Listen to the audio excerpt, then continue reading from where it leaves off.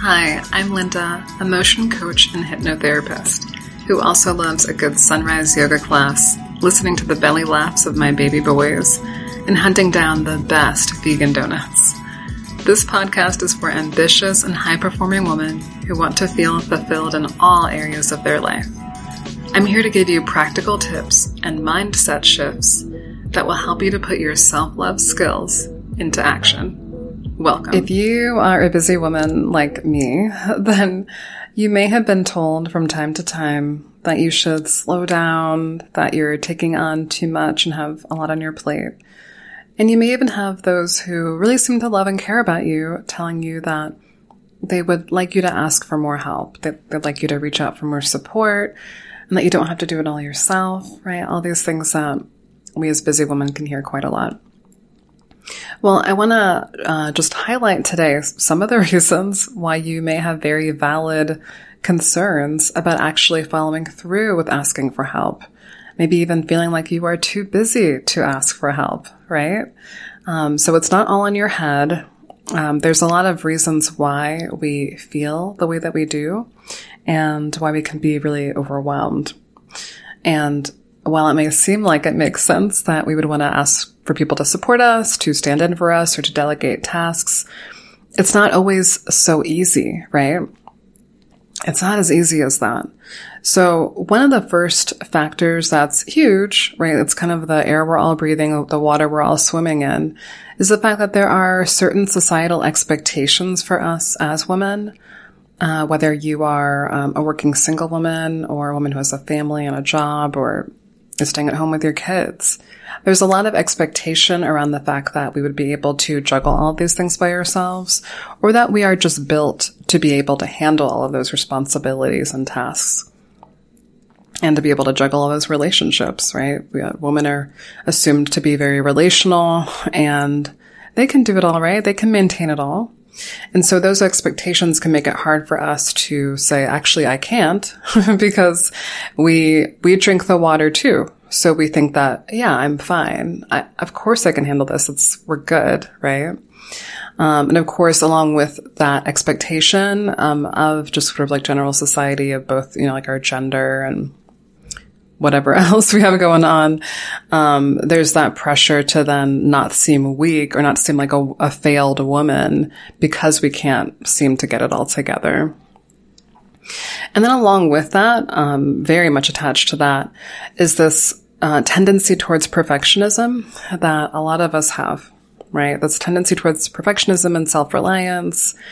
And I do find that is much more heavily ascribed, right, to women than men. Well, it's not that men can't struggle with that too. And certainly self-reliance, here in America, self-reliance is a really strong value. And the idea that you can do it on your own, pull yourself up by your own bootstraps. And that really does trickle down to us as women too in our individual roles in our lives, that we are expected to be able to do everything well. Black women can have this in particular with that sort of superwoman, myth that we can just kind of be, really, sexy. We can be really strong. We can, shoulder all the burdens, right? And so there's a way in which that even gets further warped, for Black women. So it's hard when you feel like you may not meet your own standards, let alone other people's standards. And then, of course, for women, we often don't want to burden others. I know that I can really be caught up in this, and I've learned to catch myself, and I find myself thinking those thoughts because I'm like, that's not true. But we can really be afraid that we're going to burden someone else if we ask for help, right? If we're constantly asking for help with the kids. I have 2 young boys, and I can feel like, oh, I don't know, I don't want to inconvenience. And it's like, well, our family's happy to spend time with our boys, right? But we can get these messages in our head like, oh, well, it's going to be a burden if I ask them to, pick this up for me from the store if they can, or it's going to be a burden if I ask them to bring over half the meal if they're coming over for dinner. I should just be able to make it all, right? And so we can really, feel forced to not be an inconvenience in our relationships. And that's right. There's a lot of myth and lies that are going on with those beliefs. Because the truth is that when we care for people, we want to help them, right? The same way that we want to help other people when they're going through something or they need some extra help. People want to be able to do that for us. And so we're really kind of robbing them of the opportunity to show up for us when we give into those lies and those false ideas, right? That we're going to be an inconvenience somehow if we reach out for help with, these tasks or responsibilities. And then, of course, you have the ever-present, fear of being judged around any kind of like mental health or even physical health limitations that we'd be seen as weak, seen as failed women. If we are having struggles with, managing it all in our lives because of particular health struggles. And of course, even in our very woke day and age, mental health struggles are still not really seen with the same seriousness as physical health struggles, even though there's way more overlap than there is difference. Excuse me. But, right, like we can have that fear that we're going to be judged, misperceived, looked down on if it's actually, due to a struggle of that kind. That's making it hard for us to carry out those tasks because again, that's failing sort of like society's expectation of us. And this one's going to sound kind of funny, but if you're like me, you're going to be able to relate. Sometimes we just have too many time constraints and we're just too busy to figure out how to delegate, right? Because even delegating, even figuring out how to automate, help or things like that, all that stuff still requires you to sit down at some point and plan it out. It still requires you to sit down at some point and pause and actually set up those systems. It's not like you just think, oh, okay, I'm going to delegate that and then it's done. No, you have to figure out like, okay, who do I trust? Who has capacity? Who has willingness? Let me ask a couple people and see what the response is. Okay, let me experiment and see how that went and then like recalibrate if I need to.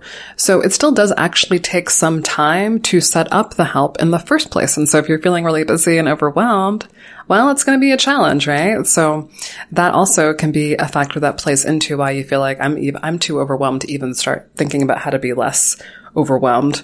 And then, of course, in some cultures, it's actually seen, it is actually kind of looked down on in general to reach out for support or to say like, oh, I can't manage this. Can you help me? It doesn't mean that you won't get the help, but sometimes I know for West African cultures, Caribbean, sometimes on Latina, there's an expectation that you should just be able to handle it. Most Asian cultures, if you're struggling because of like mental health or, difficulties like that, you're likely to be seen as weak. Like there's something just personally wrong with you.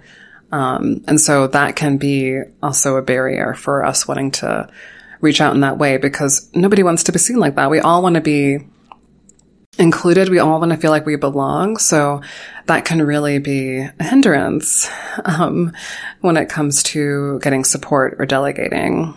And so the thing is that I hope I'm talking about this, right? Because it's so important that we actually do. It's important that we challenge our own misperceptions and that we get over some of the fears that are very valid, right? Sometimes we're like, I don't want someone to take over or help me with that task because they might take it over, or they may say that they're okay with it, but they might be silently judging me and that comes out later. Or I hear them talking about me to somebody else, on the other side of it. And these are valid things that can happen.